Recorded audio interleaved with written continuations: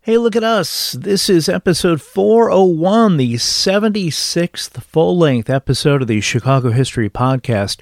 Normally at the end of a 25-episode season, I like to take a little break, but I've got a lot more stories to tell, so let's get to it. Before we do, a quick thanks to all the listeners who have been around since the early days, and a warm welcome to all the new listeners joining us from around the world. Last I checked, this podcast has been downloaded in nearly 2,500 cities in 81 countries, which means a whole lot to me. If you like the show, please take a moment and leave a review. If you're not sure how, there is a link in the show's notes. And now, there are approximately 1,500 shipwrecks on the bottom of Lake Michigan. Of those lost, none resulted in as great a loss of life as the one that went down on September 8th, 1860, off the shores north of the city of Chicago. Today we're discussing the Titanic of the Great Lakes, the sinking of the Lady Elgin. I'm Tommy Henry, and this is the Chicago History Podcast.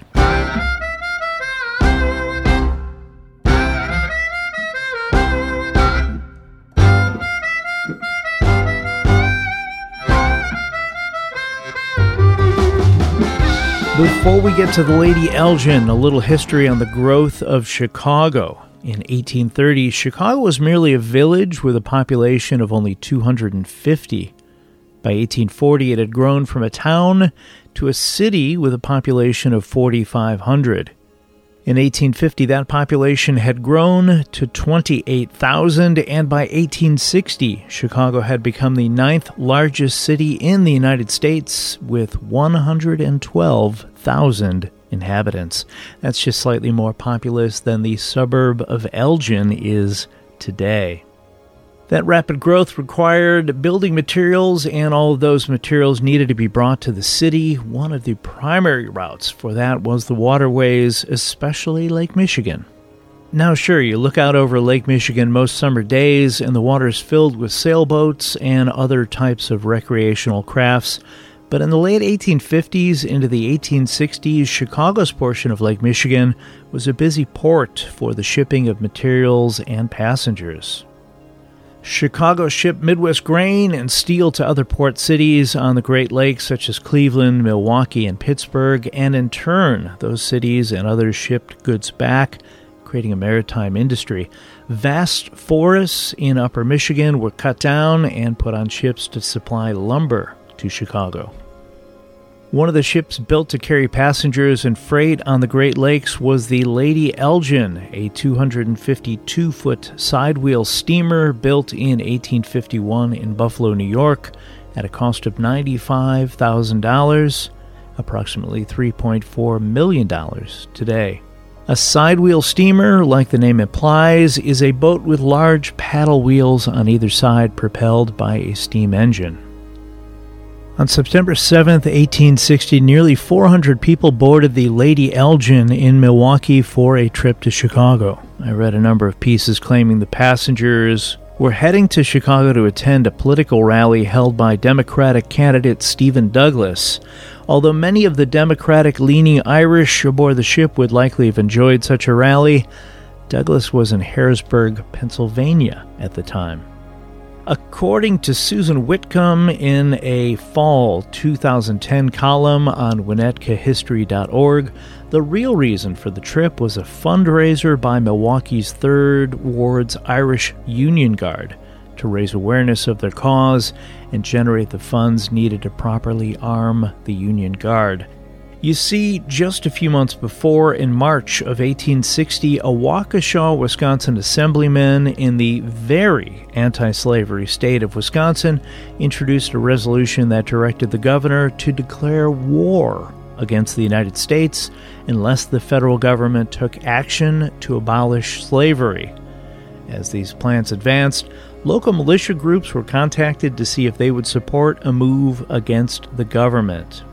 Now, militia groups these days are wildly different than they were back then, but in 1860, militia groups were independent groups of citizens officially recognized by the state, those exhibiting proper discipline and organization were supplied federal arms. In Milwaukee, of the 4 recognized militia groups at the time, all but one agreed to act in support of a state rebellion if it came to that. Sorry, I'm still thinking about Wisconsin declaring war on the United States. There is definitely an Onion article there somewhere. The leader of the Irish Union Guard, Captain Garrett Barry, believed in abolishing slavery, but felt declaring war against the United States would be treason, so he declined to support this idea. The Republican governor of Wisconsin, Alexander Randall, responded to Barry by taking away their weapons and disbanding their group. Back to the Lady Elgin. The excursion from Milwaukee arrived by dawn and spent the day in Chicago touring the city, enjoying parades and all that the greatest city in the world has to offer. That evening around 11 p.m., they were set to return to Wisconsin. The Lady Elgin's Captain Jack Wilson, concerned that September weather and a possible storm on the lake could make the trip dangerous, hesitated, but was eventually convinced to depart.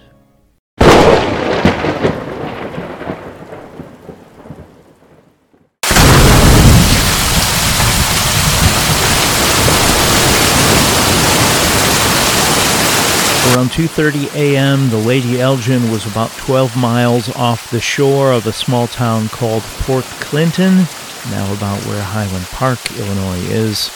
The storms had picked up significantly, making visibility limited. Nearby, a 129-foot schooner called Augusta was hauling a heavy load of lumber to Chicago when it was knocked nearly on its side by a giant wave.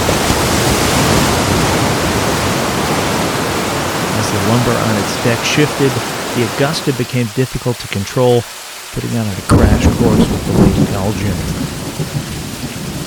The Augusta ran the port side of the Lady Elgin at a nearly 90-degree angle below the waterline at a speed of 11 knots. For a few moments, the ships were connected until another wave knocked the Augusta free. Thinking the Lady Elgin did not suffer serious damage and fearing for his own ship, the captain of the Augusta continued on. Meanwhile, water was rushing into the Lady Elgin. 70 head of cattle that were below deck were driven overboard in a futile attempt to lighten the vessel. Heavy cargo, including iron stoves, was moved to the starboard side of the Lady Elgin to try to raise the gaping hole on the port side out of the water. As it became evident the ship could not be saved, the crew prepared for the worst. Of the 4 lifeboats on board, 1 overturned, 2 were partially loaded and set into the lake. The 4th leaked and could not be used. The ship came apart and fell to the bottom of Lake Michigan within 30 minutes of impact. Passengers clung to anything they could to stay afloat, struggling against the waves and pounding rain for more than 5 hours. Passengers and crew in the 2 lifeboats drifted south and west, approaching the shore of Winnetka, Illinois, around 8 a.m. Others began to arrive after that, clinging to pieces of wood, pieces of furniture, and barely clinging to life.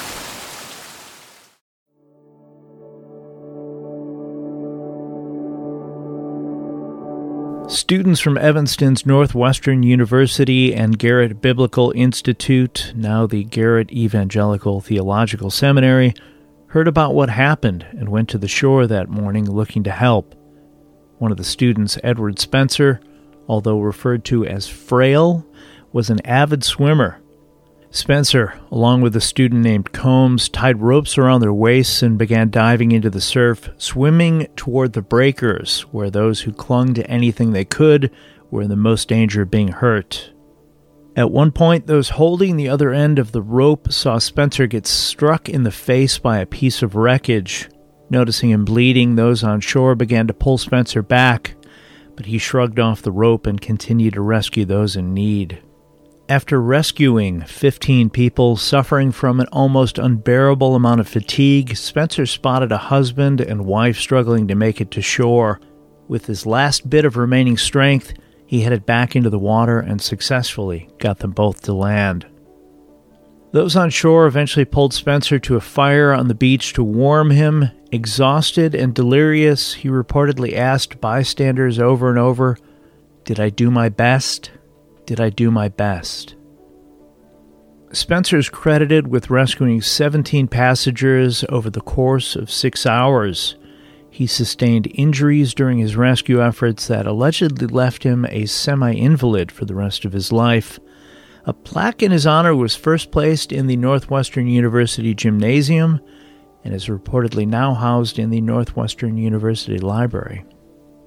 2 days after the event, on September 10, 1860, the Chicago Tribune printed a lengthy story about the incident, including stories from the shore the morning after. There was a large raft with an estimated 50 persons headed toward shore, but as the raft approached the breakers, it came apart. Those on board fought against the undertow, but only 15 made it to shore. One story noted a large man standing on a piece of wreckage, coolly guiding it toward the shore over the course of 2 or 3 hours. As he reached the breakers, his raft broke into pieces, and he frantically tried to reach shore as anxious spectators tried to reach him. Just when it looked as though he would make it, a heavy wave crashed down upon him, pulling him out into the lake. Carcasses of the cattle that had been pushed overboard in an attempt to lighten the load of the ship began to wash ashore. A piano from the steamer washed ashore as well. Moments before it did, a man was seen holding one of its legs, only to lose his grip as it approached the breakers and slide under the water's surface. Among the debris of the wreck that washed ashore was kegs of spirits and wines, which some of the party on shore used, resulting in a drunken fight. Captain Jack Wilson lost his life while attempting to save 2 women caught in the surf. Captain Garrett Barry of the Irish Union Guard also lost his life trying to save victims. Exhausted, Barry drowned only 100 feet from shore. Many of those who survived the initial sinking of the boat and had floated for hours lost their lives approaching shore due to exhaustion and the strong undertow. There were also reports of ghouls who showed up at the shore, not eager to help those in need, but to help themselves to items washed ashore and valuables still on the bodies of the dead. Lost in the tragedy was the ship's manifest, so the true number of those who perished will never be known, but based on reports, there were an estimated 398 people on board the Lady Elgin that night. Only 96 survived. Only 8 of those 96 survivors were women who likely had never learned to swim, as it wasn't encouraged at the time, and were also likely pulled under by their restrictive clothing. Because of the large number of Irish-American political operatives that died during the sinking of the Lady Elgin, it has been credited by historians with transferring the balance of political power in Milwaukee from the Irish to the Germans. Lake Michigan continued to give up the bodies of those lost in the sinking of Lady Elgin long after the event. A woman's body around Thanksgiving 1860, 5 miles south of St. Joseph, Michigan. 2 more bodies near Michigan in early December. One young Kentucky woman's family offered $1,000, slightly more than $33,000 today, for the return of her body, a reward paid to 4 men. Many of those missing were never found. At the end of September 1860, the coroner's jury returned their verdict in the Lady Elgin disaster. In brief, it said that although the Lady Elgin did everything right, well-maintained, and was, quote, properly equipped with boats, floats, bars, axes, buckets, and other means of preserving life in accordance with the laws of the United States, end quote, and had the right number of crew on board, they should have had more lookouts, as the steamer was, quote, running in a stormy and tempestuous night, end quote. They also took issue with the type of lifeboats and life preservers on board, and that there were not more lights on the steamer. In a marine version of victim blaming, little mention was made of the Augustus role in the sinking of the Lady Elgin, other than it had placed a lantern in a position that made the craft difficult to see. Based on reports of the day, During the height of the storm, I'm not sure it would have helped. The following year, a composer named Henry C. Works wrote a popular song about the fate of the steamer called The Lady Elgin. I had a moment where I read that and thought, well, that's weird, way too soon. But then I realized I grew up listening to Gordon Lightfoot sing about the wreck of the Edmund Fitzgerald. Lightfoot recorded his song in December of 1975, just 1 month after the freighter Edmund Fitzgerald went down in Lake Superior with loss of the entire 29-man crew, and released it in August of 1976. It eventually made it to number 2 on the Billboard charts because apparently people in the 70s loved songs about drowning men. I kid. Lightfoot is amazing.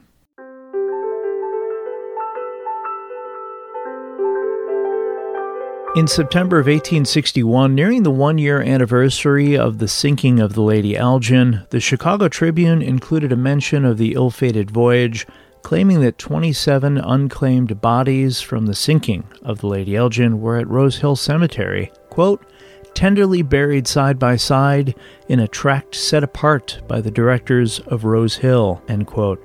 Unfortunately, I could find no record beyond this as to whether those bodies were eventually moved or lost to time. 4 years after the sinking of the Lady Elgin, a new rule required sailing vessels to carry running lights. On March 26, 1899, nearly 40 years after the tragedy, the Chicago Tribune ran a story with the headline, Graves of Lady Elgin Dead Desecrated. In it, the writer describes a, quote, desolate section of a half-woodland, half-meadowland pasturage in a remote corner of the little village of Highwood, Illinois, end quote, where an undetermined number of the unidentified dead of the Lady Elgin were buried. The description continues, calling it, quote, rubbish-ridden, end quote, and claims, quote, in winter the snow throws its charitable cloak over the face and form of the place, but cannot altogether hide its ugliness. In summer the grass grows sparingly, and there the grave-trampling cattle eke out a scanty existence, end quote. That area, which historians have narrowed down based on records, is now part commercial, part residential. No word on whether those graves were ever moved. The Lady Elgin was mentioned by history nerds and newspapers every so often throughout the next 90 years, but the story had all but fallen into obscurity. That is until 1989, when it was discovered by a local diver named Harry Zitch. The wreckage, consisting of 4 main debris fields in 50 to 60 feet of water 4.5 miles due east of Highland Park, Illinois, became the focus of legal battles. In brief, Zitch said, I found it, it's mine, I want to strip it and put the artifacts on display for all to enjoy. And various government agencies said, hold up there, Harry. Zitch called the Lady Elgin the Holy Grail of the Great Lakes. Zitch was later awarded ownership of the ship in 1999, but by then other unscrupulous divers had begun to strip it. Although Zitch passed in 2016, divers interested in visiting the wreck must obtain permission from the Lady Elgin Foundation and observe the preservation laws governing historic sites. The site of the wreck has been cataloged by the Underwater Archaeological Society of Chicago, and the Lady Elgin was listed on the National Register of Historic Places in 1999. The schooner Augusta, blamed for the tragedy by many, was painted a different color and had its name changed to Colonel Cook. It was caught in another storm in 1888 on Lake Erie and sank. It is now illegal to remove artifacts from any Great Lakes shipwreck over 50 years old unless granted legal salvage rights, and all surrounding states and provinces enforce strict historic conservation laws to protect wrecks. A strong conservation ethic has also developed among Great Lakes divers, and very few now remove anything from historic wreck sites. Edward Spencer, the student from the Bible College credited with saving 17 people that fateful day, dropped out of school and returned home to Rock Island, Illinois. He never graduated or became a minister, but he did get married, had children, and later moved to California to live on a farm. He passed on at age 81 and is buried in Glendale, California. One Chicago area newspaper headline sharing the news of his death read, "Lady Elgin Hero Dies in the West." 9 years before his death, Spencer was asked by a student at Northwestern University if he regretted his decision to get involved on September 8, 1860, since it took such a toll on his body. Spencer responded, quote, "If I had to do it again, I should wish to do on that occasion just what I did."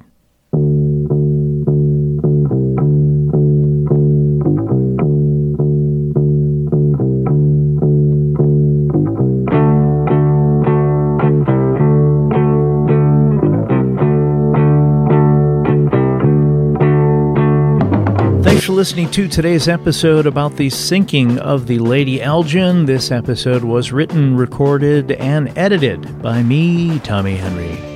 As always, if you have any questions about anything covered today, anything to add, or have an idea for a future episode, I'd love to hear about it. Send me an email at chicagohistorypod@gmail.com. I have links to various items related to this episode's subject. If you'd like to learn more, that's in the show's notes. Anything ordered through those links, not just the items listed, may earn a small commission for the podcast and help offset production costs at no cost to you. Check out the Chicago History Podcast Twitter, Facebook, and Instagram pages for articles and pictures related to this episode and past episodes posted throughout the week. The original art for the Chicago History Podcast used on these social media pages was created by John K. Schneider. Sincerely, thanks, Johnny. He can be found at Angel Eyes Art, JKS on Instagram, or via email at angeleyesartjks@gmail.com. I will be back soon with more stories from Chicago's history. Until then, get out and explore when possible. Learn more about whatever city you live in, and stay safe.